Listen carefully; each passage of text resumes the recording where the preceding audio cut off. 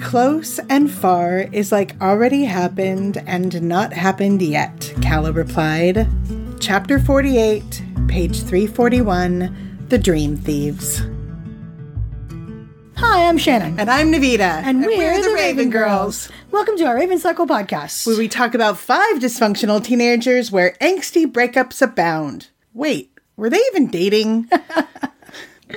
This is episode 27, and we're covering chapters 44 through 49 of The Dream Thieves. We will also be taking a deep dive on some character tropes relating to Kavinsky. Disclaimers. This is an analysis podcast. We'll be discussing the Raven Cycle as a cycle. This means we are spoilerific, so you probably want to have read the books before listening. We'll use pronunciations from the audiobooks, and page numbers are referenced from the paperback editions. And a disclaimer from me, this podcast has a Teen Plus rating. There will be canon levels of adult content, including Ronan swearing, 300 Foxway drinking, Kavinsky lewdness, and hopefully no gray man violence. I don't know about today. We are not doing great already. All right, let's get into the episode. Okay. We are just going to dive right in. So, chapter 44, it's a Ronan POV chapter. Ronan has a breakthrough on his dreaming, makes some connections about dreaming in Caveswater, and royally pisses off and breaks Kavinsky. Now, we left the end of the last chapter with Kavinsky saying, "Now you dream the Camaro." And chapter 44 starts here with, "Now it seems simple. Pill, beer, dream." And this routine seems to be part of what helps Ronan get more control over his dreams. Right. Practice makes 100 white Mitsubishis, as they always say. And he thinks that the Camaro was no more difficult to imagine than any of the other dream objects, just larger. It was entirely a mental block, not a block based on his abilities. Absolutely. And then in, beat, out, beat, like a motherfucking thief. The leaves on the trees shivered above. A bird sobbed distantly. Caveswater is voicing its disapproval of the way he's doing this. I also underlined this. And Orphan Girl adds her disapproval as well, shaking her head at Ronan as he gets out of the car. He shushes her, and ignoring her warnings and Caveswater's that this is hurting Caveswater, his dreaming, And then he wakes up with a perfectly imperfect pig. His eyes open on a morning sky with a glory red Camaro. I can picture it shimmering in the sunrise. Down to the scratch on the door where Gansey had backed into an azalea bush. The first sensation wasn't joy, but relief. He's rightfully terrified of Gansey's reaction, and fixing this is what's most important to him right now. Rightfully because he did a really stupid thing. Right. And Gansey wouldn't really not let him back. This is his trauma and anxiety talking. Absolutely. And then the joy hit. It was worse than Kavinsky's green pills. The poor boy doesn't know how to process being happy and excited anymore. He's just been so... in a bad place. Yeah. He'd been so proud of the puzzle box, of the sunglasses, of the keys. How stupid he'd been then, like a kid in love with his crayon drawings. But everyone has to start somewhere. Absolutely. This was a car, an entire car. He'd been so kept in the dark with his own abilities that he doesn't even know that he has already dreamed an entire human. And he dreamed an entire bird, before. Yeah, living things one would think are more complicated, but an entire world. I love how in the audiobook, Will Patton does this in Kay's voice. Kavinsky sounded unimpressed. "I thought you said you fucking knew this car, man." I hear this in Will Patton's awful Kavinsky voice in my head, and when I read it. The defect was immediately apparent. There was no engine. The plane at the beginning of the book doesn't have an engine either, and it strikes me as a little odd that someone who is as into racing and things that go fast as Ronan is would not think about the thing that makes these things go. Yeah, my thought is interesting that he felt like he had to think of an engine. It would probably run, of course. If it worked in the dream, it worked in real life, but that was no comfort. Gansey wouldn't want a perfect pig, a pig that ran sans engine. He would want his pig. He loved the Camaro because it broke down, not despite it. Gansey has similar taste in friends and cars. Yep, my note was Gansey and his savior complex. Kay tells Ronan to kill your brain. Tune in, turn on, drop out. but it also indicates that it is more about intuition. And I don't know why this is so freaking funny. Put his petunias and shit in there. Talking about the empty engine block area. And Ronan, he was weary of his dreams. They felt as tattered as the night horror's wings. That fraying energy. Kay says that he's sure he'd like this one, and if he doesn't, fuck him. There would be no fucking of Gansey. Adam, on the other hand. Gosh. Yep. This car was a very pretty lie. Ronan, not a liar. And then he says, this is a very shitty goldfish. Ronan blames Kay. Kavinsky had said he'd teach him. He was not taught. And I'm actually not sure whose side I'm on here. Ronan is a notoriously bad student, but is not a bad dreamer. But Kavinsky has a point. Kavinsky practiced a whole lot. Yeah, I come firmly down on Kay's side. It is not at all his fault. Ronan needs to take responsibility for his own bullshit on this one. Yeah. It took me months to get it right.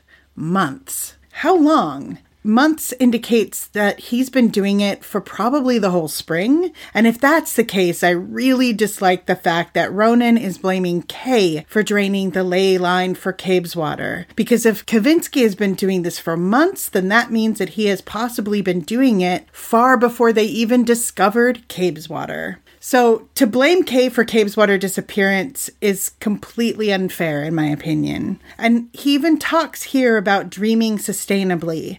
I get it wrong, try it again, wait for my dream place to get its juice back, do it again, get it wrong, do it again. It's like he doesn't talk about doing it over and over and over until it damages the energy of the ley line. Yeah, and Ronan says, what do you mean, get your juice back? And again, it feels like Ronan's being kind of slow on the uptake here.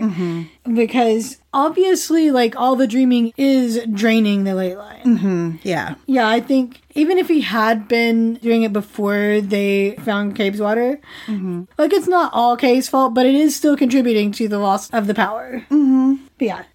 For example, he dreamed a tank the year before. Like, he's been doing this for a long time. That's true. They really cannot lay the blame for this on Kay's solely feet. on Kay. Right. Yeah. Kay himself here says, it's getting low now. Can't you feel it? He seems pretty well keyed into the capacity of the dream energy. Ronan says, I need it now or I can't go back. Question. Do we really think that Gansey would kick him out? I don't think so. Yeah, it just seems like anxiety brain to me. I mean, he's going to be pissed, but I don't think he'd... Yeah, definitely.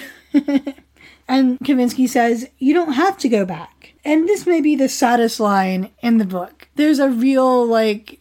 pathos. Yeah. Yeah, this is the heartbreak of Kavinsky and Ronan. Kay wants him to stay so badly. Absolutely. And Ronan doesn't even comprehend this as a possibility. And that's what makes it even worse. This was the most nonsensical thing he'd said since this entire experience had begun. Ronan didn't even acknowledge it. And compare this line to Ronan saying the same thing to Adam. Man, you don't have to get out here. Right. In chapter 36 of The Raven Boys. So Ronan says, I'm doing it again. I'm doing it right this time. And Kay responds with, hell yeah, you are. And Kay is being genuinely supportive for a second here. Like, he's actually being supportive. Yeah, he's been supportive all along, but just in a very Kavinsky way. Absolutely. Kavinsky poured a handful of green pills into Ronan's palm. Ronan pocketed them. Chekhov's loaded pills? I know he does scramble for pills later, but I can't remember. I think he gets them out of the dash of the Mitsubishi, but then the line I really like, he was wasted on dreams. And Kay put an impossibly red pill on Ronan's tongue. Ronan tasted just an instant of sweat and rubber and gasoline on his fingertips. Sexy and summery. What's this one do? Ronan asked. Kavinsky said, dying's a boring side effect. It's a mantra of two suicidal boys goading each other on. Then, wait, I changed my mind. But there wasn't any going back. This also feels like a nod to suicidal ideation. Yeah, it does. This wasn't the hurtling to sleep pill of before. This was liquid fatality. He could feel his brain shutting down. And that would be terrifying. This is where I got that concept of Kavinsky's pulse actually stopping when he was dreaming before. Ronan imagines Kavinsky running his fingers down his tattoo, and it feels gross and invasive. Like, it's the total opposite of him dreaming Adam doing it. Right. And, let's be clear, even though Ronan obviously feels some kind of attraction to Kavinsky, if that was real, Kavinsky is committing sexual assault. Yeah. Enthusiastic consent only. Yep. This is drugged, non-consensual touching. And it is that exact parallel to the dream. And yes, Ronan is incredibly uncomfortable and anxious with Kavinsky touching him versus the dream Adam's touch. And there are fans who argue that there's no evidence that Kay is actually touching Ronan, that he's hallucinating. But we see over and over and over that Kay gets in Ronan's space and touches him without consent. Right. And this is just the most egregious example. The fuse inside him was burning to nothing at all. That was Ronan's thought. Ronan feels like Kavinsky's finger is going to stab him, making a wound like this pill. No coming back. It seems like if Ronan accepts these touches from Kavinsky, he's feeling like it's something he won't be able to recover from. So Ronan half opens his eyes, and Kavinsky is just doing a line of coke off the roof. He might have imagined it. What was real? And question, what do you think? Was Kay actually physically touching him, or was it a dream or hallucination? It's a good question. Like, it feels in character for him to do that, but it also feels in character for that to be something that Ronan imagines. So, like, I can see arguments either way. Gotcha. Yeah. If that makes sense. Yeah. A post from Maggie's Tumblr for Kids TV asked, okay, I'll take the bait. How fucked up is Kavinsky really? I'm expecting at least a 5 on the Richter scale of heartbreak. And Maggie answered, okay, I'll take the bait back because I'm young and crotchety. Readers can interpret events of the book in all sorts of ways, obviously, but here are things that happened canonically in the Dream Thieves. And there's a lot of stuff, but the one that is most pertinent to this passage: Kavinsky touches Ronan's head, taps Ronan's teeth with a pen, leaves stuff at Ronan's home when he knows he won't be there. Kavinsky gives Ronan a drug that renders Ronan immobile and barely conscious, and then, while Ronan is helpless, and only then, sensually touches Ronan's body. Ronan tells himself this might be a dream. So yeah, Maggie says. Yeah, right. I mean, extra canonically, but... I like the point that's just below that one, that Ronan tells Kavinsky they will never be an item, but Kavinsky keeps texting him. Kavinsky tells Ronan that consent is overrated, which echoes him continuously stepping into Ronan's space without permission. Right. Then there's a paragraph here. I very much enjoyed writing Kavinsky. As a character, he challenged and delighted me. And I really wanted him to challenge and delight readers. One of the main ideas I'm exploring as I write The Raven Cycle is the question, how much are you a product of your upbringing? And can you overcome the terrible parts of it to become something better? All of the characters engage with these questions, which I find fiendishly interesting in real life. Kavinsky and Ronan both get the same set of circumstances and handle them in very different ways. It is a choice. So do I like Kavinsky? Out of all of the characters I have ever written, he is one of my favorites. Top 4, probably. Or 5, since 4 is an ugly number. But he's a terrible person, more terrible because he chose it every step of the way. A logical backstory is not justification for trampling over consent, for kidnapping, for harassment. So Ronan falls asleep, wakes up in Cave's water, and Orphan Girl, who's crouched on the other side of the Camaro, her eyes are sad. The leaves quivered and faded. He felt this place's power dissipating. It's like, finally you're getting what's going on. Ronan, whispered Orphan Girl, why do you steal from us? She was faded as Noah, smudgy as the dead. Poor Opal. Yeah, so drained. Ghosts and dream creatures. But he didn't hide this time. He wasn't a thief. Many thieves, one Grey Worm. Yep. He hadn't stolen Chainsaw, the truest thing he'd ever taken from a dream. Well, that being the truest thing you've ever taken from a dream is debatable, because there's Matthew, but he didn't know about Matthew. Yeah, I was going to say, like the puzzle box, chainsaw seemed to be a gift that he didn't ask for. That's true. But my heart just clenches at the truest thing he's ever taken from a dream. It's like, I'm not crying, you're crying.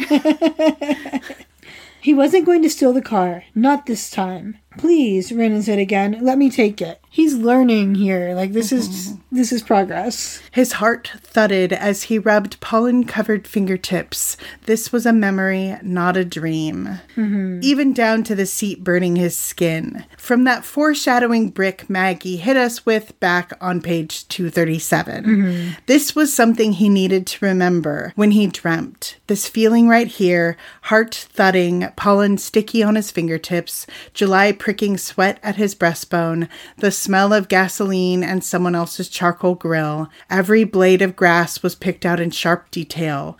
If Ronan could dream like this moment felt, he could take anything out. He could take this whole goddamn car out. Call it by name, said Orphan Girl. Ronan works on fairy tale logic. True names have power. And this makes me stop to muse on the fact that they so often use nicknames in these books. Yeah. Kavinsky grinned in the windshield at him. Ronan sat in the driver's seat of the Pig. Kavinsky being genuinely happy and supportive again. I know, I wrote, he's so excited for Ronan. Ronan's racing mind, putting everything together here, is such a neat breakthrough moment for him. I kind of feel bad that it comes at the cost of breaking Kavinsky. Yeah, I think I view this a little differently because Ronan rejecting Kavinsky, I think, has nothing to do with the status of Cabeswater, if that makes sense. Yeah, like I'm saying more of his revelation helped him get the Pig, and therefore he has what he needs, and he doesn't need Kavinsky. Yeah. Yeah. I'm sorry. It makes me sad. It's a terrible way to treat someone. Yeah, it is.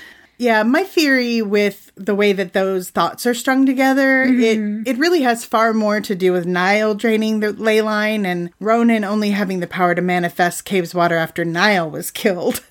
But it's like Kavinsky, in many things here, he's just unfortunately a really convenient scapegoat, in my opinion. And Ronan has basically used Kavinsky like a booty call. Yeah. Like, this is just another example in this book of two people not communicating about their expectations. Not that it doesn't happen in real life, not that it hasn't happened to me multiple times. I think it's obvious that Kavinsky honestly and genuinely thought that spending the weekend teaching Ronan how to dream would mean something to Ronan. And from Ronan's point of view, there was never ever going to be a time when he was even considering joining up with Kay in any way. Right. And then they get nasty with each other. Ronan says, "I'll send flowers." It's so dismissive, and Kay falls back on his jealousy of Gansey, running back to your master. Kavinsky genuinely can't understand why Ronan, who is so incredibly powerful, would ever let himself be what Kay considers subservient to another person. Gansey's dog. It's like every villain is a hero in his own mind, and Kavinsky feels like he's giving Ronan the tools to break free from what he sees as an oppressive relationship. Yeah. And Ronan is an asshole. Yep. This was fun, Ronan said. Time for big boy games now, though. Hey, Ronan, fuck you. You don't get to use people like this, and not to say that this excuses Kavinsky's actions later. The difference between us and Kavinsky, Gansey whispered in Ronan's head, is we matter. And Gansey was being a total ass there, Ronan. Yeah, hey, Gansey, fuck you too. And Kavinsky is genuinely undone, uncomprehending. You don't fucking need him. You are shitting me. He's so hurt. And Ronan just doesn't get it. He says, I never lie. Oh my gosh. Wait, you thought it was never going to be you and me? Is that what you thought? You're just now picking up on this, Ronan.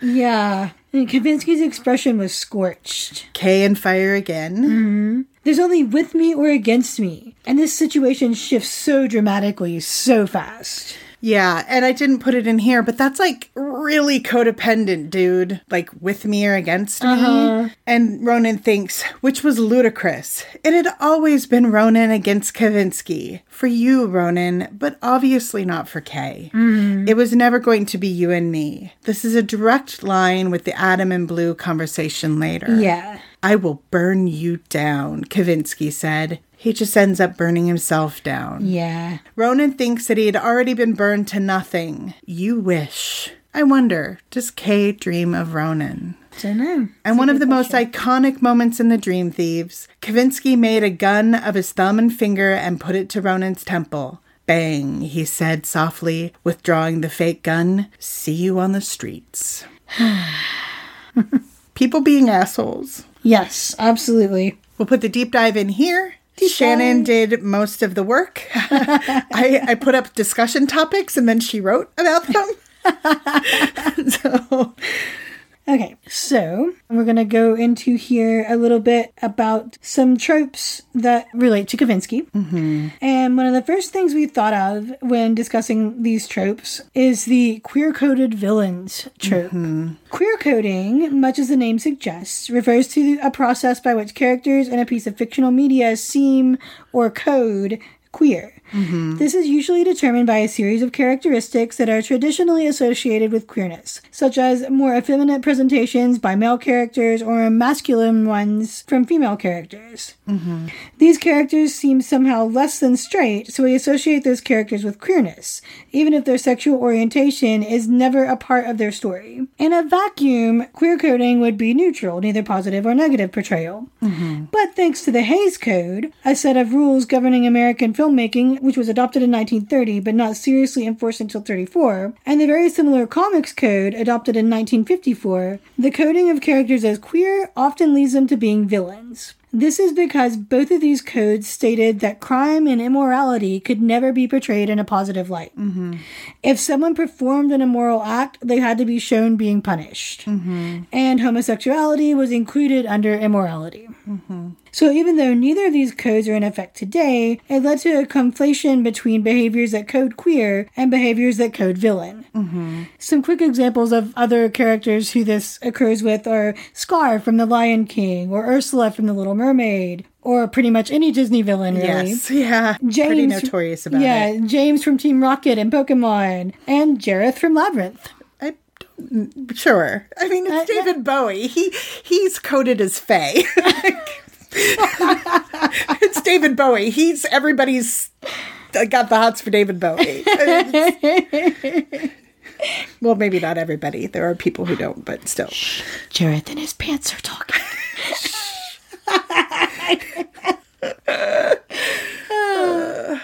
I kind of want to...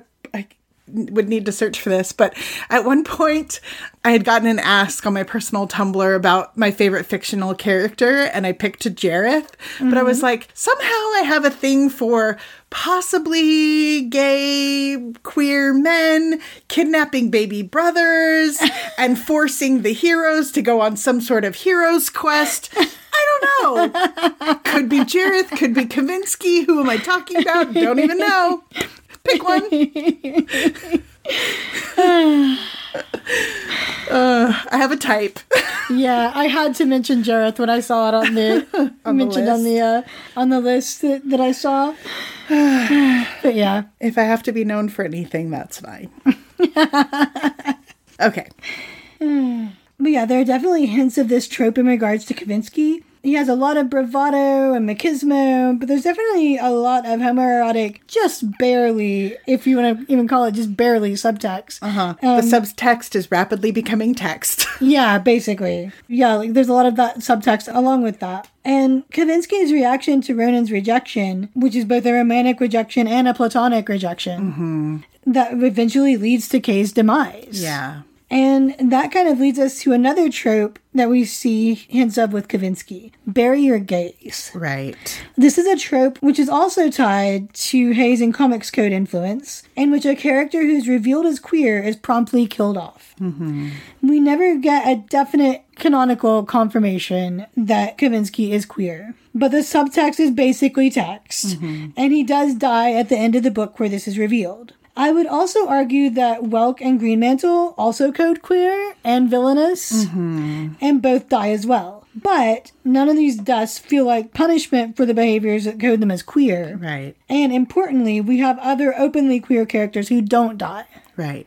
So I wouldn't say that the Raven Cycle really falls prey to either of these tropes. Awesome. Thank you. Would you agree? I would agree. I do think that there is something to be aware of with the possible damaging associations of a queer kid committing suicide. And I think that Absolutely. is the hard thing with Kavinsky. Because we do not get his POV, and because we are only dealing with unreliable narrators that obviously already have a preconceived notion of who Kavinsky is, we don't get to see what actually tips him over the edge. One of the things that I didn't put in the notes, but there are so many people who say, well, Kavinsky deserved better.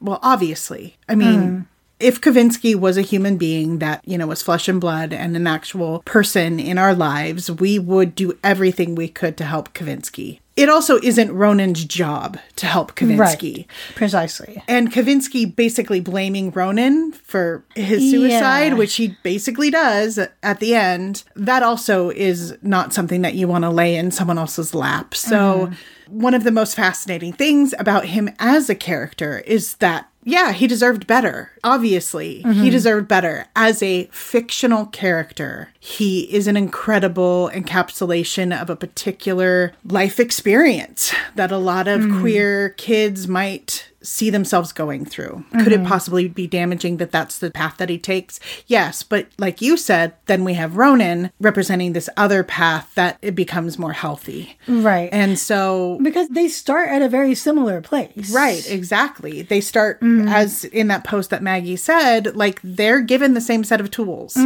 And one could say Kavinsky and Adam are given the same set of tools, almost, And the fact that they each take those sets of tools and build a different life, well, Kavinsky made those choices. And the choices led him to the path that he took. Not a path that we would want anyone to take in reality. Right.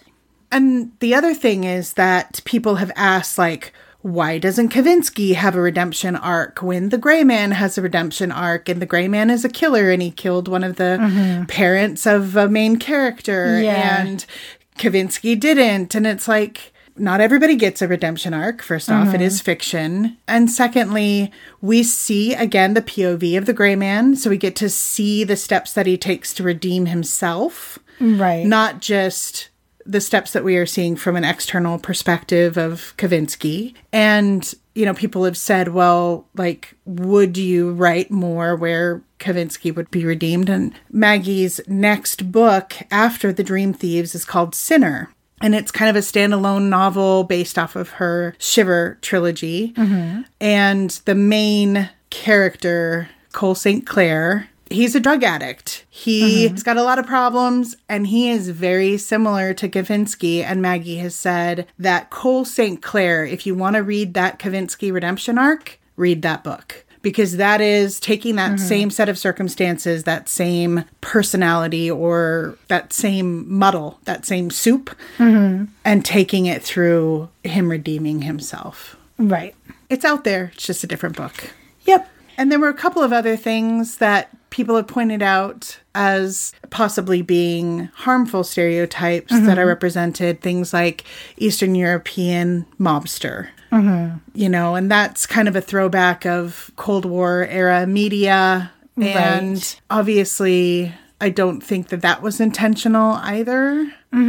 But yeah, it's like, I definitely don't think there are any intentional, like, harmful stereotypes here. I can see how some people could read some of them as being like, okay, maybe this isn't so good. Right. But I think in general, it was handled pretty well. And I think with Kavinsky having like an ethnic background that is different than the others, like with Blue saying he had a face that was obviously not from Henrietta, that others Kavinsky in a way. Again, othering him in a book where he is the antagonist, but that could have been balanced out by providing other characters of ethnicities or people of color. That's true. Which is not included in this set of books, but hopefully will be something that is included in later books. Mm-hmm. And it's something that she said that was a detriment to the Raven Cycle. Mm-hmm. Absolutely. Yeah, it's the Raven Cycle is a whole lot of white boys. Yeah. Rich white boys. Yeah, exactly. I mean, and that's what it's about. Right. But... And the point of the Raven Cycle was class, but I can see how obviously race could have been folded into the Raven Cycle. Absolutely. Which we've talked about before, slightly. Okay. Right. So, back to the discussion. Chapter 45 is an Adam POV chapter. The fairy god Ganses bestow their gifts upon Adam. Gansey and Adam take off back to Henrietta. Gansey in the Suburban, and Adam and his new to him POS. Mm-hmm. And this would be Sunday morning, I believe. I think that's what. Yeah, I think what so. It ends up being. So, talking about the card that they give Adam, the vehicle was but one of 3 objects Adam had acquired that morning. As each of the other Ganseys had gone out the door, they'd all bestowed a gift. Eccentric fairy godmothers. And it really does feel like a fairy tale. Yep, it was literally my note as well. Richard Gansey II handed Adam a checked vest. It was not even a gift, it was an order. Gansey's dad can be such an ass. Mm-hmm. He may not have meant it this way, but this is kind of like, here, take this thing I don't want anymore. I don't care if you don't want it. I have decided you need it. Yeah. I didn't quite take it that badly, but since when did Adam take orders anyway? Yeah, that's true. Mrs. Gansey gives Gansey another mint plant and gives Adam a rubber plant, saying, you boys never think about feng shui. And I looked up both plants, what they're supposed to be in feng shui, and they're supposed to bring financial success. Awesome. And to define feng shui for folks who might not know, it's a Chinese geomantic practice in which a structure or site is chosen or configured so as to harmonize with the spiritual forces that inhabit it. It's also orientation, placement, or arrangement according to the precepts of feng shui. Mm-hmm. As much as Adam hates accepting anything from anyone, he doesn't feel able to refuse because it was a plant and he had ruined their Saturday. Adam, it's okay for something to be about you for once. Yeah, it's like, geez, poor kid. Mm-hmm. He'd ruined their Saturday, but he'd entirely lost his Saturday. Whatever made him Adam had just vanished while his body shambled on. That is a horrifying thought. Yeah. And Ronan also lost his Saturday. So again, it makes me wonder if the amnesia had anything to do with Ronan and Kavinsky pulling the energy from the ley line and Cabeswater forcing Adam to come fix it. It might. It might have. It's a good point. Gansey holding his tiny mint plant and Adam struggling beneath a 5-gallon pot of rubber tree. This feels like such an eloquent analogy for the burdens these boys carry. At least from Adam's perspective. It's like Privilege is thinking, hey, we're both carrying plants, while not realizing how tiny your mint plant is in comparison to your friend's rubber tree. I'm like, this is a good point. I only said that is a huge effing plant. I did not go into class comparisons, but good point. Helen and Gansey, for that matter, show their skill at spin here. Mm-hmm. I think I would buy their, will you take this beater off my hands and save me the trouble of donating it? Story. Heck, I almost bought it and I just read like a few chapters back them planning this. Yeah. Again, I can't imagine anyone buying that Helen ever drove the Honda Iota, but hey, it worked. And, you know, she mentions that Herndon is the supposed drop-off point. Mm-hmm. And Herndon is, A, actually quite a ways from D.C., and B, the last name of the family that makes up about half the community I grew up in. Oh, really? Yeah. Adam thinks the offer felt imaginary. Consciousness was being played on a movie screen. I'm not sure if Adam is sensing some deception here, or just thinks it's too good to be true, or is just still not all together. I noted it as distanced from the reality of what's happening around him. 3 Ganseys, 3 gifts, and 3 hours back to Henrietta. It's like, I know we said we were going to stop noting 3s, but it's specifically pointed out here. I know, I love it. Adam was in the peculiar position of knowing how to rebuild a clutch better than how to operate one. Good thing Ronan gave him lessons, huh? Uh-huh. It was nothing, but it was Adam Parrish's nothing. He also thinks this about his apartment at St. Agnes. It was nothing, but it was Adam Parrish's nothing. How he hated and loved it, how proud he was of it, how wretched it was. On page 57. It felt like he'd always been here in D.C., born in the simmering asphalt petri dish of the city. I love this phrasing, though I don't think I've ever seen a simmering petri dish. Yeah. If your petri dish is simmering, you're doing something wrong. Probably. It definitely implies hot, sticky, disgusting, and full of bacteria. Yes. He dripped Henrietta and Aglionby. It was taking everything in him to remember that there was a future beyond this immediate moment. I've definitely had moments like that where it's just, this is my life forever. Like, nothing's ever going to change. Yeah. It also still seems like he's feeling the effects of the transient global amnesia. Uh-huh. I think probably so. And he thinks to himself, just get back so you can find out... ... What? Yeah. I'm like, find out. There's so many things. Mm-hmm. No one really trusted Adam's new vehicle to make the drive across the state. How are they getting home originally? Well, they had the Suburban. But Gansey is driving the Suburban to follow Adam home. Oh, yeah, I get... And Helen has to go to fly... to Colorado Helen or has something. to make her flight. Yeah. How the heck were they getting home? I don't know. Teleportation. Oh my gosh. I think Gansey had a face, and it was the "what do you need, Adam?" That echo. Blue was like Gansey, always asking what he needed. The mint plant placed on the dash appeared anxiously around Gansey's shoulder. It's a reflection of Gansey himself. Adam warns Gansey off of saying anything, and Gansey says, "You don't even know what I was going to say." It's possible I did. Well, it is possible. Adam might be psychic. The Suburban was huge behind him. Adam's new car and the pig would fit inside it with room for a bicycle or two. I think he may be exaggerating a little bit. I've seen some Suburbans, man. They're freaking huge. And Adam thinks about the awe the first time he saw the Suburban of, wow, he's rich enough for 2 cars. And like, I get that awe here, and I've experienced it myself, though I think I would admit it to 2 working cars in my case. Yes, there are many, many cars on blocks. Exactly. What was I going to say then? The power line shivered above Adam. Something was singing and shaking inside him. He needed to get back. Soon. That was all he knew. It's the ley line calling out to him.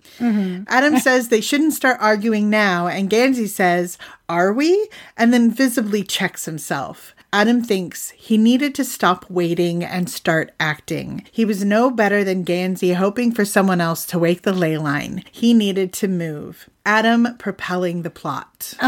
He says, I'm going to Fox Way to ask for advice. And that's actually good thinking. And yet that's not what he ends up going to Fox Way to do, or at least that's not the thought that he has when he's talking to Blue. Yeah. Gansey opened his mouth. There were 100 things he could say, and 99 of them would only make Adam angry. This is also good thinking. Whispers escaped from the air vents. Fine, I'm coming. Like the voices Welk heard through The Raven Boys. For example, chapter 5 in The Raven Boys. In Welk's head, unearthly voices hissed and whispered. Words blurred and stretched together. And Gansey tells Adam, just flash your lights if anything goes wrong. And that sounds to me like something from a creepypasta or urban legend or a horror movie or a fairy tale set in modern day. Yeah, or just famous last words, which those all would qualify to be. Yeah. Chapter 46. It's a Gray Man POV. The Gray Man drops by Fox Way with the revelation that he knows the Grey Warren is a person. He faces his 10 of Swords moment in a call with Green Mantle, but he's going to have to be brave. Braver than that. So the Grey Man shows up at 300 Fox Way with a daisy chain he made himself and a pink switchblade. And I'm crying at how sweet and them this is. Yeah. A note that this chapter also starts with gifts, although this time only 2. Sure. Yeah. The fact that he is pensive and somber after discovering the truth makes me like him even more. And the fact that he innately trusts Mora enough to bring her this revelation, I guess that might be a 3rd gift. Yeah, possibly. The Grey Man begins a conversation about how he's figured out the Grey Warren as a person. Mora gives him you're going to need a drink for this. Kella and Persephone were already positioned in chairs arranged where the shaggy lawn gave way to new puddles and old bricks. Did they all know he was coming? Possibly. Possibly. They could just be hanging out like they always do. Persephone and Kella looked ethereal and pleased in the golden afternoon sunshine. Persephone's hair was a white cloud. Kella's was 3 different shades of purple. They feel very earth, air, and sea goddess vibe with the 3 of them here. He notes, after the storm. Storm? Was there a storm? I don't remember. I don't think a storm was mentioned. Kella looks at the Grey Man's drink and says, I can already tell that drink's shit. Mora says, how can you tell? Because you made it. It's like, God, she and Ronan are so alike. Yes. Heart. The Grey Man sags into the chair, defeated, and Persephone asks, so you found out, did you? A secret is revealed. Take a drink? Fake drink for Shannon? Fake drink for me. The readings had led him to a clearing with 100 white Mitsubishi Evolutions and 2 drunk boys manifesting their dreams. He had watched them for hours. Each minute, its impossible dream, overheard snatch of conversation, had hammered in the truth. This feels both incredibly sad and incredibly creepy to me. I feel bad for the Grey Man because of what he feels he's being asked to do, and I'm creeped out at Ronan and Kay being spied on in such a vulnerable moment. Yeah, how would this feel? Like the dawning, slow horror of what he had done and what he was supposed to do. The Grey Man said, I'm a hitman, not a kidnapper. A subtle prod at Kavinsky later? Maybe. Green Mantle had been obsessed with the Grey Warren for at least 5 years, and yet he seems to know so little about it. Yeah. He also knew he himself had bludgeoned the last Grey Warren to death with a tire iron. But A, how much did the Grey Man actually know about Neil? And B, was Neil actually a Grey Warren? I think we know the answer to both these questions. Yep.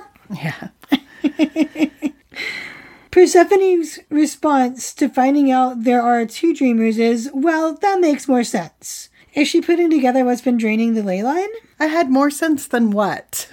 But yeah, possibly Persephone has been feeling tugs on the ley line in multiple directions. I don't know. Mora is so matter-of-fact here. We know at least one of the boys. We'd be very angry if you took him. I'd be very angry with you. Yeah, I don't think Kalla would be very angry, but Mora would be very angry. Kindness had, until very recently, been largely lost on the Grey Man. I always feel so sad for him. I know, agreed. This is immensely sad. And so you couldn't explain what nice boys they are? Persephone asked. Kalla growled, they are not nice boys. Well, at least one of them isn't. She is totally not talking about Kavinsky. Sure. And a pretty good example of how Kalla and Persephone see the world differently. With a deep sigh, he leaned his head far back and closed his eyes, as defenseless as he'd ever been. The trust and defeat. The afternoon sun lit his face and neck and muscled biceps, and it also lit Mora looking at them. You'd think they were the teens. Yeah, I do enjoy that they enjoy each other. Oh, me too. He didn't want to kidnap a boy. He didn't want to anger Mora. He just wanted. I see a bit of similarity between him and Adam here. And Blue and Gansey wanting something more. Cicadas sang madly from the trees. It was so impossibly summer. He wanted to stay. Like Gansey, he found home in Henrietta. Ta-ta, Mora, don't get murdered. Oh my god, Kalla's so hilarious. My girl. I would marry Kalla, but we're too much alike. You guys would be at each other's throats all the time. Persephone says she would give the Switchblade to Blue, which, and I'm blanking on why, I remember turning out to be a very good idea that this happens later. Well, she uses it a couple of times, but most notably to stab people when Piper is kidnapping the Grey Man and tries to shoot a bunch of people in the cave. Right. Okay. But I mean, she does use it a couple of times. Persephone being reassuring to the gray man, she removed one hand from her glass to gently pat his knee. It feels, again, similar to her relationship with Adam, only this time more motherly than a mentor. Mora slides close. It struck the gray man as a very trusting gesture, putting her back to a hitman. His previously lifeless heart flopped hopefully. He carefully rearranged the daisy chain in her hair. Hashtag relationship goals. It is rather sweet. Basically, because Mora asks him to, the Gray Man calls Greenmantle and tells him the Grey Warren is not in Henrietta, that the readings were pointing to a place and not a thing. And he's kind of only half lying. It's quite a good story, actually. It really is. And despite what I think of as some convincing evidence, he talks about the fault line, the power surges, the picture he has of the abnormal plant growth. Greenmantle does not believe him. Greenmantle is a butthole. Shannon just said butthole. I just love that. Okay. Greenmantle asks who got to him. Was it one of Lamonier's? Then, today, of all days. I find it interesting that he knows that Lamonnier has men in town. Wasn't that not something that was discussed earlier, or was it? I can't remember. But anyway, he here admits Lamonnier is in town. Then, today of all days. Usually it took Greenmantle a few minutes to work himself up to a frenzy, but it was clear the Gray Man had interrupted one already in progress. All these years I've trusted you, you creepy, sick bastard. And now? Pot? Kettle? There was a brief moment where the Gray Man thought, he will believe me. Then, Greenmantle hangs up on him. And a mourning dove calls from the big beech tree. And their calls really are persistent and dolorous. Yeah, and I think we talked when we did the weather prediction. We did, yeah. About how we used to call them rain crows. Mora strokes his hand and then kisses the back of it. It's all really very sweet, inside and outside the context of the scene. Mora and the Gray Man decide that this is the Ten of Swords moment, leading to the kind of adorable exchange of, you're going to have to be brave. I'm always brave. Braver than that. Yeah. Okay. Chapter 47 is a Gansey point of view chapter. Gansey finally makes it home and is greeted by Ronan rear-ending him with the dreamed pig. Ronan is happy and has revelations to share about Cabeswater, and Gansey is never leaving the pig again. Gansey had only a few seconds of warning before the Camaro hit him. What? So bold. I know, I was like, how rude. Yeah. Something had pushed it from behind. So Ronan dreams a new pig, then he crashes it. I know, right? It's like, this does not seem like the best way to make this up to your best friend, Ronan. The pig's horn quacked again. I just find the idea of a muscle car with a horn that sounds like a duck hilarious. I cannot remember what my dad's Camaro's horn sounded like, but he had like, not a bawooga, but like some weird horn, like mariachi, da-da-da-da-da-da, or something like that. It was bizarre. So weird. He heard Ronan's hysterical laugh before he managed to glimpse the pig. Ronan is so giddy with his accomplishment. It was about the sort of homecoming he should have expected after the disastrous weekend. It has been a rough weekend, and I forget how short of a time period all this takes place in. Yeah, like a week or so. Hey, old man, take a drink. He wanted to preserve the idea of the Camaro whole and entire for a few moments longer. Kay, you fuckhead, there was literally no reason to text Gansey. I think Kavinsky really thought he could drive Ronan away from Gansey and to him. Oh yeah, absolutely. Ronan yells something about Mennonites, and they pull into Henrietta Farm and Garden and home. It was a fine one-stop destination for vegetables, antiques, doghouses, western wear, military surplus, Civil War bullets, chili dogs, and custom chandeliers. God, what type of place? I want to go. I have been to huge semi-permanent flea markets that are a lot like this. They're actually kind of fun. I have not, however, met any Mennonites at these places, or at all, actually. The hip thing where I'm from is to take trips a few hours north to Pennsylvania to check out the Amish country and get Amish handmade stuff. It was possible Kavinsky had just been jerking his chain. Possible? Yes. But then he realizes that Ronan is getting out of the Camaro and he still has the keys in his bag. Ronan leapt from the car, and this too was bewildering, because he was grinning, euphoric. It wasn't that Gansey hadn't seen Ronan happy since Niall Lynch died, it was just that there had always been something cruel and conditional about it. Sad face. And he says, not this Ronan, meaning this Ronan was not being cruel and conditional. Right. And Ronan says, I'm sorry, man. It was a shitty thing for me to do. So yes, Ronan, it really was. Stealing your best friend's car and wrapping it around a telephone pole is a really shitty thing to do. Gansey's eyes were wide. He hadn't thought he would live long enough to hear Ronan apologize for anything. Ronan, so ecstatic. This is the Ronan we never see, but we take this Ronan forward through Blue, Lily, Lily, Blue, and the Raven King. He's definitely ecstatic and proud. I dreamt this car. I did this. That's from my head. It's exactly the same, man. I did it. We basically got the same sentence like 5 times here, my dude. Yeah. I know how my dad got everything he wanted, and I know how to control my dreams, and I know what's wrong with Cabeswater. All of these linked in one sentence. I choose to blame Niall as usual. Gansey covered both his eyes with his hands. He thought his brain was going to melt. This is a lot to process, especially after the weekend he's had. And Ronan putting a pair of Kavinsky's glasses on Gansey just makes me laugh. Yeah. It dissolved into absolutely wonderful and fearless laugh. The old Ronan Lynch's laugh. No, it was better than that one, because this new one had just a hint of darkness beneath it. This Ronan knew there was crap in the world, but he was laughing anyway. This whole paragraph, it's so important. Especially seeing this from Gansey's point of view versus Ronan's. Yes, this makes it so very clear what a turning point this has been for Ronan. Gansey confirms that there's something wrong with Cabeswater. Ronan says, me. Well, Kavinsky, actually. No, it's not Kay's fault. I'm going to say this again. Don't blame him. He doesn't know anything about your mystical forest. It's we're taking all the energy from the line when we dream. And yeah, like we talked about this a little bit earlier, I still say he should lay all the blame on Kavinsky, but part of it is Kavinsky's fault. Kavinsky has been taking way more stuff than Ronan takes. And Kavinsky's dreaming spot may be Cabeswater as well. It's not super clear. Yeah.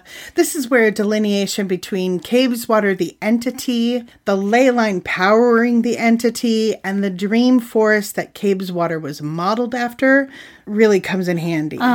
Like, their dream spot may be the dream forest, but the dream forest is not Cabeswater. Yeah. So it's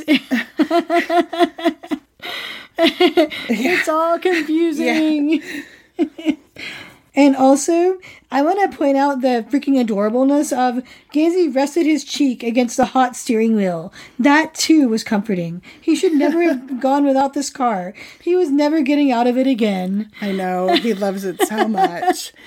It's just like, I'm just picturing him to be like, oh, my car. My car, the steering wheel, it burns me.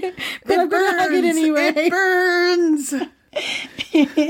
Gansey asks for a solution. Ronan says, stop Kavinsky. Really, why? Like the way your dad was stopped? That's a good question. It's like, I don't think Ronan wants to kill Kavinsky. I know we disagree, but I kind of see it as Kavinsky is doing more harm to the ley line than Ronan is. Because he's taking a lot more from the line, and what he's doing could be seen as causing harm to others, like a lot of what he's bringing out. And so I can totally understand why someone would say that he needs to be stopped. Yeah. Again, I think he was taking stuff from the ley line way before all of this went down. And if anything, the bargain that woke the ley line and caused it to go completely batshit inconstant is more to blame. That's true. It's like, not to say that the characters don't feel justified. It's just, are they justified? And Ronan says, hey, Churchill tried to negotiate with Hitler. It cracks me up that Ronan would just try to drop in a history fact. And Gansey asks if indeed he did, and it appears that the real answer is inconclusive. There were discussions of negotiating with Germany, with Italy as an intermediary, but historians disagree on if it went past closed-door debates. Mm-hmm. So who knows? Maybe he did, maybe he didn't. Mm-hmm. Gansey thinks to himself, this was home. Henrietta, the pig, Ronan. Nearly. His thoughts darted toward Adam, toward Blue, and rabbited away. It's like, yeah, that's dangerous ground, bud, and you have not been making it any safer. Shaking my damn head. Mm-hmm. And then Ronan asks, how'd Parrish do? And Gansey says, oh, he brought down the house. And I'm just like, oh, man. Yeah. Chapter 48, A Blue POV. Blue bikes herself, the Camaro wheel, the shield boss, and the switchblade to Callow's boxing lesson. She demands that Callow do her magic trick and finds out that time is circular chicken. Wait, circular chicken? I thought this was the Raven cycle. All right. Blue is biking. No, not Viking, autocorrect. Her way to Calla, carrying 3 items, the Camaro wheel, the shield boss, and a small pink switchblade. I was wondering why you said Viking. Uh-huh. Because Bikingu is the Japanese name for an all-you-can-eat buffet. It's a loan word based on Viking because the first one was a smorgasbord and Viking-themed. What? Yep. Where did that come from? Oh, God, okay. Viking. Okay. Anyway. Yeah. It's interesting to me, again, 3 items, 3 gifts. Yes, it felt important to me as well. Mm-hmm. She thinks that Mora had insisted that she take the switchblade, but really Persephone was the one that had insisted. She just didn't know that. Right. I would like to say that I specifically left this for you.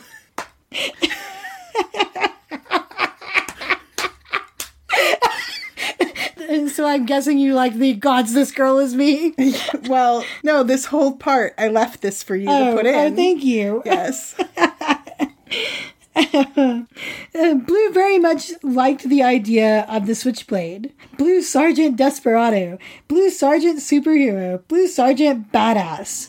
She suspected the only thing she would cut the first time she opened it was herself. I'm like, gods, this girl is me. Yeah. Mora's argument for Blue taking the switchblade is the uptick of crime in Henrietta recently. The papers, Henrietta has 2, Logan doesn't even have 1 anymore, have been reporting break-ins all over. And some people reported seeing a single man's, others 2 men, others gangs of 5 or 6. The single man and the 2 men I can figure out. It's probably the gray man and the 2 guys he killed. Yeah. But what about the 5 or 6? Like that I must... Nope. Don't know. Maybe it's just a random roving band of people breaking into people's houses. Blue suggests the disparities mean none of it is true. And Mora suggests it could mean they all are. Mm-hmm. And she says, did your hitman boyfriend tell you that? He's not my boyfriend. Yes, he is, Mora. Don't lie. Also, I was trying to think, does Blue say that about Gansey at any point? He's not my boyfriend. And she goes up to the door of the man's house who teaches boxing, and he answers the door. Hello, lady. Lady, said Mike, the enormous man who taught Calla to box. This is very Jessie Ditley-esque. Mm-hmm. It's like I'm nostalgic for a relationship that hasn't even happened yet. Yes, I am very much looking forward to seeing him again next book. And I can't believe you didn't take this moment to point out the short joke. Mike was as wide as Blue was tall, which, in all fairness, was not very wide. I literally drew a scowly face and wrote, ha ha ha. Oh, God. Mike asks, nice, lady, where's the rest of it? If only anyone knew. Blue's guess is, out having a grand old time without me. Still not sure why she's so bitter about not being asked to DC. And it's not like Gansey took the Camaro to DC. Uh-huh. Jiminy, Blue. Mm-hmm. Kala is described here as a generous and out-of-breath mountain of psychic, and I think that works so well. Yeah. Blue then places the Chimera wheel on Kala's stomach and demands she do her magic trick. I agree with Kala. How rude. Yeah. Kala says he's not alone when he leaves the car behind. Who? Where? Which? When? It seems like it would take something pretty momentous to make Gansey abandon the pig. The assumption is Gansey, given that it's the Camaro, but it might not be the correct assumption. Blue asks, when will this happen? Kala says it already has. It already has with Ronan. And it just hasn't yet. It hasn't yet with Gansey. Time is circular, chicken. And holy cow, that hadn't even clicked with me. We've talked extensively about Ronan abandoning the pig, and it did not dawn on me until you just said it, that Kala wasn't just talking about Gansey here. Or could not just be talking about Gansey, yeah. We use the same parts of time over and over. Some of us more than others. Hence, the Raven cycle. Yep, this is where we finally start getting more information about what that actually means for it to be a cycle. It's like in Noah's POV in The Raven King. The problem with being dead was that your story stopped being in lines and started being circles. It was easy to know everything when time was circular, but it was hard to remember how to use it. That's chapter 65. And then from Cabeswater. Cabeswater was always dying and rising again. When all times were the same, resurrection was merely a matter of moving consciousness from one minute to another. Living forever was not difficult for Cabeswater to imagine. Reanimating a human body with a finite timeline was. It was nearly human-shaped. It would fit well enough. Nothing was ever perfect. Make way for the Raven King. That's pages 421 through 423. Okay. And then Blue asks, wouldn't we remember that? And Kala said, I said time was circular. I didn't say memories were. Blue tells Kala she's being creepy, and Kala replies, you're the one dealing with creepy things, running with people who use time more than once. Blue thought about how Gansey had cheated death on the ley line and how he seemed to be old and young at the same time. Gansey? Glendower. Glendower uses time over and over? I will admit, though, the first time through, I did think that Gansey was Glendower reincarnate. And if, as the characters think may be the case now, Glendower were still alive, just in stasis, the using time over and over thing could be an explanation of how that happens. Right. And I'm not completely convinced there's not at least a part of Glendower in Gansey. They're definitely connected. Kala starts humming an archaic, haunted sort of tune, and this reminds me of Gwenllian with Kings and Queens, Blue Lily, Lily Blue. Agreed. I wonder if she's picking up a bit of that from the Shield or something similar, you know. She's talking about the Shield boss. Again, he left it behind. Left it behind. The echo felt deliberate. Of course it is. The two items were found together. How does this imply, again, that Gansey and Glendower are tied together by fate? The two items were found in the same place, and both are a piece of something of great importance to the owner. So Blue asks for confirmation that the shield is Glendower's, and asks whether or not he's close. Close and far is like already happened and not happened yet, Kala replied. Mora described it to the Gray Man as it's like a dream or a memory but forward, about being psychic, on page 221. Kala, Blue asked suddenly, are you one of those people who uses time? You and Mom and Persephone? Kala doesn't answer, but instead asks if Blue has ever felt like there's something different about her, or like there's something more.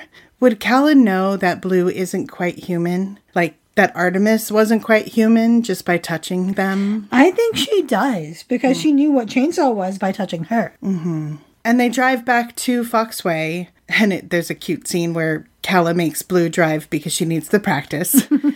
And Adam is waiting for Blue on their front step. Well, trouble looks good today, Kala says.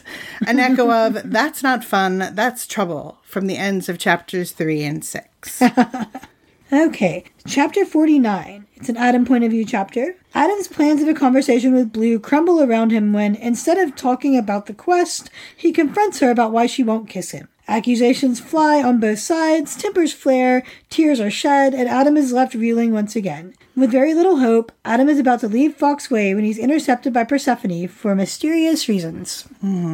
Adam describing Blue's room. Canvas silhouettes of trees stuck to the walls, leaves hanging in chains from the ceiling fan, a bird with a talk bubble. Blue has created her very own Cabeswater. She lives inside of these abstract representations of trees. Absolutely. I feel like a part of her knows her heritage and feels it calling her way before she actually is told what's going on. We pointed that out many times. Adam had planned on starting the conversation about Gansey and Glendower, but instead he asks, I want to know why you won't kiss me, and I don't want a lie this time. First, that sounds super accusatory, Adam. He's not wrong, but still. And second, again, Adam is progressing the story, pushing the pieces into the places that they need to go. Yeah, I would have worded it a little differently, I think, but he's not wrong. Under Blue's reply of, is that what you came here for? I wrote, it's a fair question. Yeah. The tips of the branches fluttered. The leaves spiraled. It reminds me of the later scene with the leaves falling and the magic of Cabeswater turning the leaves into goldfish. It kind of does. Just was reminiscent of that. Blue gets angry back at Adam about the fact that he isn't treating her like a friend. She accuses him of being tight-lipped and not talking to her about what's going on in his life, but he does make this point, which is accurate. They know what they were there for. Gansey knows because he was there. Adam does not talk about his life. Yeah, Blue says that if she were Ronan or Noah, they'd be talking about where you disappeared to and what you wanted to do about that, and I don't know, real things. My comment was, the timing may feel off, but the existence or lack thereof of the physical part of your relationship is a real thing. It's a discussion you need to have, and it's just as important as and related to him not being open with you. Yeah, I may have picked a different tact than Adam here, but I agree with him. There was no need for Blue to be at that party. Blue says, that's my point. Did it even occur to you? It's like, seriously, why would it? It was Gansey's party, Gansey's place to invite Blue. Like, I'm trying to put my finger on it and say that, of course, they are both reacting terribly here, but Blue seems to be using her anger about the situation to deflect Adam's question. Agreed. Though I would say maybe it's part deflection and more not having the maturity to grasp what she's actually angry about. Because she's right, the relationship isn't a healthy one the way it is right now. And neither of them are getting what they need from it. They don't know how to ask for what they need or even recognize what it is they need from it. She says, you wouldn't have gone someplace without Gansey, though, Blue snapped. Ironically, the whole fight with Gansey was about how Adam went somewhere without him. Damned if you do, damned if you don't. Blue says, I don't want to be just someone to kiss. I want to be a real friend, too. Not just someone who's fun to have around because they have breasts. And it's odd wording, but I feel like this is a fair request. It's a fair request, but I honestly don't see him as only having her around because she has breasts. That's true. He likes her breasts, but they're not necessary to Adam Parrish. And Adam, oh Adam, if you weren't breaking up before, you are now. Calling her a raging feminist and saying none of what she said had any bearing on the two of you? Adam Parrish, shame on you. Also, did Gansey ever actually call Blue a raging feminist? It's quite possible, but it would have been off page. He has often made fun of her being a feminist, but the phrase raging feminist, not so much. Also, fuck off to the both of you. Adam and Gansey, for that one. Blue seals her mouth shut and her shoulders start trembling. To see Blue cry, oof. Poor girl. His head was too full, too empty, too askew. He'd walked too far out, right past solid ground, but he couldn't seem to turn around. Blue finally tells him about the prophecy, saying she didn't tell him right away because she was scared to say true love and scare him off. Back when she actually thought she could cheat fate. Adam replies, and now? And Blue responds with, a very telling detail. I don't know you, Adam. That's not your fault, whispered the air. You are unknowable. The air whispered it to him. This is the first time that this phrase is applied to Adam Parrish, and it seems to be coming from Cabeswater. Blue says she told him now because she realizes it doesn't matter, that it's not going to be him. The first of the triple motif in this chapter of it's not going to be you or it's not going to be you and me. Mm-hmm. The repetition of this phrase is in all of the fights in some form or another with Ronan and Kavinsky and Adam and Gansey. It's also repeated with Gansey and Ronan. There was never a time that could have been you and me. We matter. Mm-hmm. And between the gray man and his brother, it looks like it's you and me again. And the voice had the effect it always did, a poisonous venom of memories. Mm-hmm. I do like that Adam catches himself just before a violent outburst, telling himself that he'd done this before with her and he wasn't going to do it again. Mm-hmm. This alone is growth. He tore apart the anger, limb from limb, focused on the burning, terrible fire in his chest until it went out. Mm-hmm. There had to be some other place he hadn't been yet, some soil where this emotion wouldn't thrive. You'll find it, babe. Mm-hmm. When she blinked, 2 tears appeared like magic on her cheeks. The fast tears. The ones that were in your eyes and down your chin before you realized you were crying. Adam knew about those. This makes me super sad for both of them. It's heartbreaking. Aw. You're gonna make me cry. You need a hug? Oh. Oh, sweetie. I love you. I love you too. Wow, that was... I don't know why that hit me so hard just all of a sudden. Yeah. Alrighty. Yeah, his description of the tears in her eyes as shining little lakes. It's like he can be so romantic. Mm-hmm. But, like, holy cow, does he work better with Ronan than with Blue. Very true. Adam begins to make it all about him in his head. It wasn't going to be him. Not him with his shabby anger, not his long silences, his brokenness. And this is so personally familiar. So, yeah. He demands that Blue kiss him to prove her declaration that it wouldn't be him. She gently refuses a number of times. Yeah, no. Just accept no, Adam. No is always the correct answer. We talked earlier about enthusiastic consent. Yes. And the emotion is like that physical blow, that reinforcement of all of his fears. From earlier, just a page before, he felt it like one of his father's punches. Adam describes his whole body as, man, what is wrong with me? Aww, it just hit you. Usually I'm the one crying. Okay. Adam describes his whole body as being a lack of sensation. And it's like, okay, confession time. I've never actually had a breakup. Mm-hmm. And I get wanting this breakup to feel meaningful. But are all breakups of like 6 weeks relationships this dramatic? No, of course not. But it doesn't mean that some of them don't feel like this. Right. Especially when you're dealing with this kind of trauma. Mm-hmm. And we don't know, but it could kind of be a first for the both of them.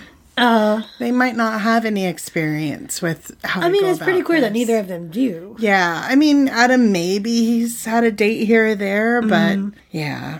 Adam thinks to himself, it wasn't going to be him and her. It wasn't going to be him and Gansey. There was no more not here and not now. It was here. It was now. It was just going to be him and Cabeswater. I am unknowable. He internalizes this thought that apparently came to him from the ether. And it's amusing that in this rundown that Ronan is not listed as an option.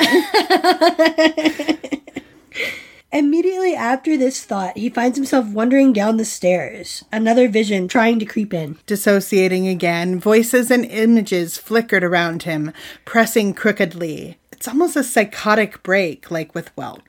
It kind of is. One voice cut through the dissonance. It was the quietest in the house. Adam, Persephone said, catching his sleeve as he opened the front door, it's time for us to talk. It's a callback to the scene between Mora and Calla on page 105. Mora frowned. In a low voice, she said, I think I need to have a conversation with that boy. Someone does, Calla replied, heading up the stairs. And thus begins one of the most endearing relationships in the series. Agreed. And just to wrap up, a post from Maggie's Tumblr, Liz Archer asked, if you could change anything about the Raven cycle, what would it be? And Maggie replied, there were a bunch of scenes where Persephone tutored Adam in Blue Lily, Lily Blue, and I couldn't find a way to make them not redundant, so I cut them. If I was a more clever person, I think I would have figured out a way to keep them without ruining the pacing. Also, it would be nice to see more Persephone. Yeah. Also, there's a really bad typo on the first page of the first printing of The Raven King, and I wished it wasn't there.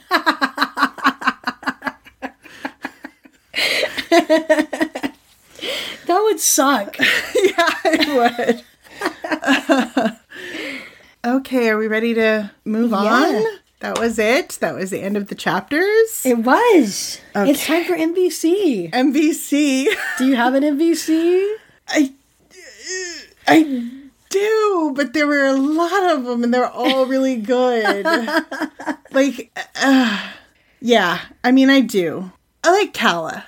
I like Calla in this, not because she's exposition monkey, but just because I think, again, her scene is pivotal for this, but then, like, Kavinsky's pivotal, and Ronan's pivotal, and Gansey's pivotal, and Adam is pivotal, and Blue is pivotal, and Mora is pivotal, and the Gray Man is pivotal. Yeah, we're heading up to, like, the climax of the book, and therefore everything is pivotal. Right. I think I would agree with you on Calla, because I was having a real hard time deciding between Calla and the Gray Man. Yeah. So, yeah, the Gray Man also, I mean, and Persephone again, and like every single one of them, there is this piece that just went and turned in this series of chapters. So I'd be happy to give it to an ensemble cast. Let's do it. Okay, let's give it. It's an ensemble cast. I mean, literally everybody really had a part to play in these chapters. And I had a really hard time picking an MVC. Everybody gets to MVC this game. It's an ensemble cast. Because I hadn't even thought about Persephone. Yeah, I mean, you know, she's in there very briefly, and I think, you know, she has more, but it's super important. It's going to be super important. So, well, that again was easy. Okay, just some last things to wrap up. Maggie Watch. Unfortunately, the Maggie Watch this time to me is rather sad. Oh, Maggie decided to delete her Tumblr. And with that, we've lost a wealth of resources. I respect and I support her decision, and she needs to focus on more positive spaces and interactions. And Tumblr wasn't being that for her, and I totally get it. It is making finding all of these metatextual snippets a more difficult task. People did back up some of her stuff, and I put some things in drafts that I really, really needed for the future. But it seems like it was something that she had been thinking about for quite a while. She also had deleted her YouTube, which I had noticed several weeks before because I was looking for the Bulgarian bagpipes. Oh, yeah. Because I wanted to reference it, and it's not there, and that makes me very sad. The Bulgarian bagpipes and the little white car racing. Did I ever show you that one? But anyway, so Maggie's Tumblr is gone. There's lots of other stuff going on, of course, but that was the one that kind of hit me the hardest. I was in a little bit of denial and grieving mode there for a while. Because, like, being able to quote from her Tumblr was super helpful. It was super helpful. But you know what? You know, it's not about us. It's not about us. Yeah, it's not. It's not about us. And I absolutely 110% think that she's making a decision that is best for her, and that is okay. Totally supportive of it. Yep. All right, supporter shout-outs. Yay! Much happier. First and foremost, we need to thank our newly minted amazing patrons. Yes! We actually have some. That's amazing. I am so happy. I am so happy as well. I was not expecting this to be, like, so fast. And especially, so I'm going to say Mimi. She was the very first person to pledge, and so deserves an extra special thanks. Pledged the night that the episode went up, basically. Thank you so much to, and I'm sorry again, Andrea, if I pronounced that wrong, Andrea, however you might pronounce it, Jamie, Nancy, Chelsea, and Lynn. Thank you. Your support means so much to us. It really does. Honestly, you're helping us basically cover our monthly costs. And so that's huge for us. And if anyone else out there, if you would like to support us, you can visit patreon.com/ravengirls. And also, if you'd like to do a single one-time donation, please check out our goal for an actual grown-up podcast website at Ko-fi, that's ko-fi.com/ravengirls. And we are hoping to get a few more patrons, averaging at $3. Just take a look. One of the things that we're looking on putting up on Patreon is actually a behind-the-scenes video of the studio/my guest bedroom. Yes. So, and one of the other things that I'm thinking about putting up on Patreon soon, some of the outtakes that we've never released before. So, if you want to hear us being real silly, yeah, those will be patron-only releases. Yeah. Okay. We don't have tiers right now. It's pay as you like. So, if you give us $1, you get access to everything we put out there. Yay. And know that we appreciate you guys no matter what. This is amazing. It really is just like, thank you for your support. Yep. And then we also got a lovely review from San D in Paraguay that said, love, love, love. Aw. Every time I feel like I've reread this series too many times, another episode of this podcast comes out and the urge grows stronger. Thank you so much for all your insightful comments and analysis. I can't wait to hear more. And yes, I think I've said it multiple times, but my favorite thing ever is seeing listeners spread all over the world and knowing that we are getting to share a piece of ourselves with you. Absolutely. And so thank you for supporting us in Paraguay, Sandy. Yes. That's amazing. So thank you so much. Yeah, it's just everywhere, and it blows my mind to think of like someone wanting to listen to us in different countries. Yeah, it absolutely is astonishing, and it affects us deeply every single time we hear from you guys. Absolutely. So thank you so much. All right, are we ready to wrap up? I think we are. Okay. Let's get this show on the over with. On the over with? Yeah. Let's get this show on the over with. Thanks for listening today. Our next episode will cover chapters 50 through 53 of The Dream Thieves, and we'll have a deep dive on rites of passage. And I normally say our recording schedule is several weeks ahead of the release schedule, but it's not. Please just follow us online. Keep in touch with us. Yeah, we're getting close to the end of Dream Thieves, so... Yeah. But as always, we love to hear your contributions. We love having conversations with you. We love having questions. We love hearing from you all. And it's just great. Thank you. You can find us practically everywhere on social media at Raven Girls, RAVINGIRLS.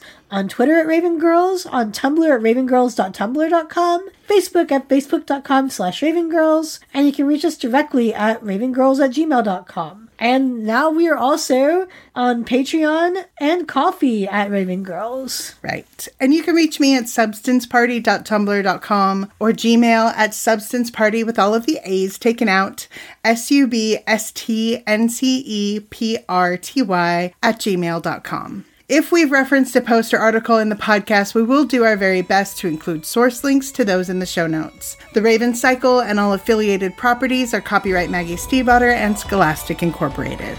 We hope you enjoyed today's episode, and until next time, whoop whoop Raven Girls!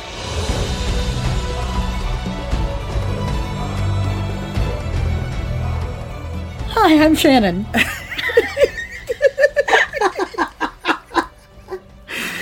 Oh, Jesus Christ. We're not gonna get anything fucking done, are we? Okay, all right. We can do this. Oh, man. Okay. Okay. Okay. You ready? Mm-hmm. Okay.